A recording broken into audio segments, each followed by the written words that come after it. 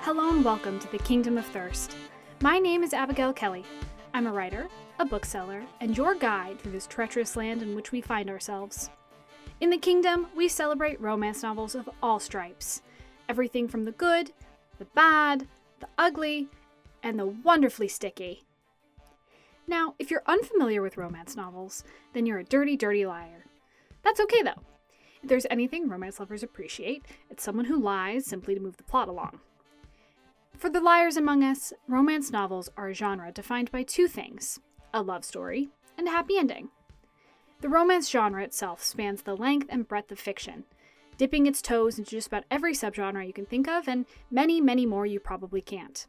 It corners a staggering portion of the market. According to Book Out Report and the slightly murkier stats provided by the Romance Writers of America, romance sales amount to roughly $1.44 billion freaking dollars a year. The readership for these books is just as diverse as the genre itself. Although reliable statistics are almost impossible to find, believe me, I've tried, there is a growing movement for the destigmatization of the genre, tied to its increasing popularity among the youth, people of color, and the LGBTQ community.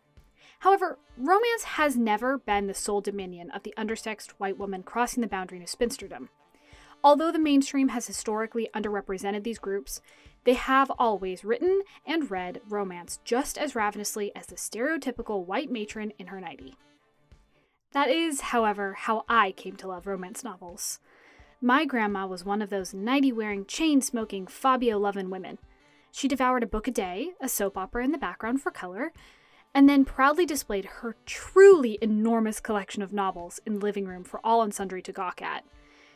Now, I don't chain smoke, and I don't own any nighties, but I did inherit my grandma's ravenous desire for a good euphemism and an even better six-pack.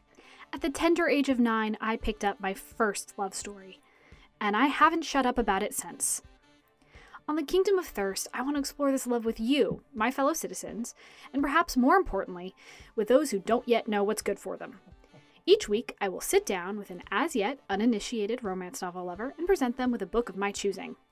From the very first romance novel ever published, Pamela by Samuel Richardson in 1740, to the paranormal bloodsport of Cressley Cole's Immortals After Dark series, and much, much more.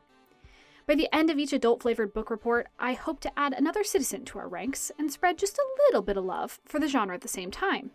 We'll laugh, we'll cry, and we'll probably yell way more than we should.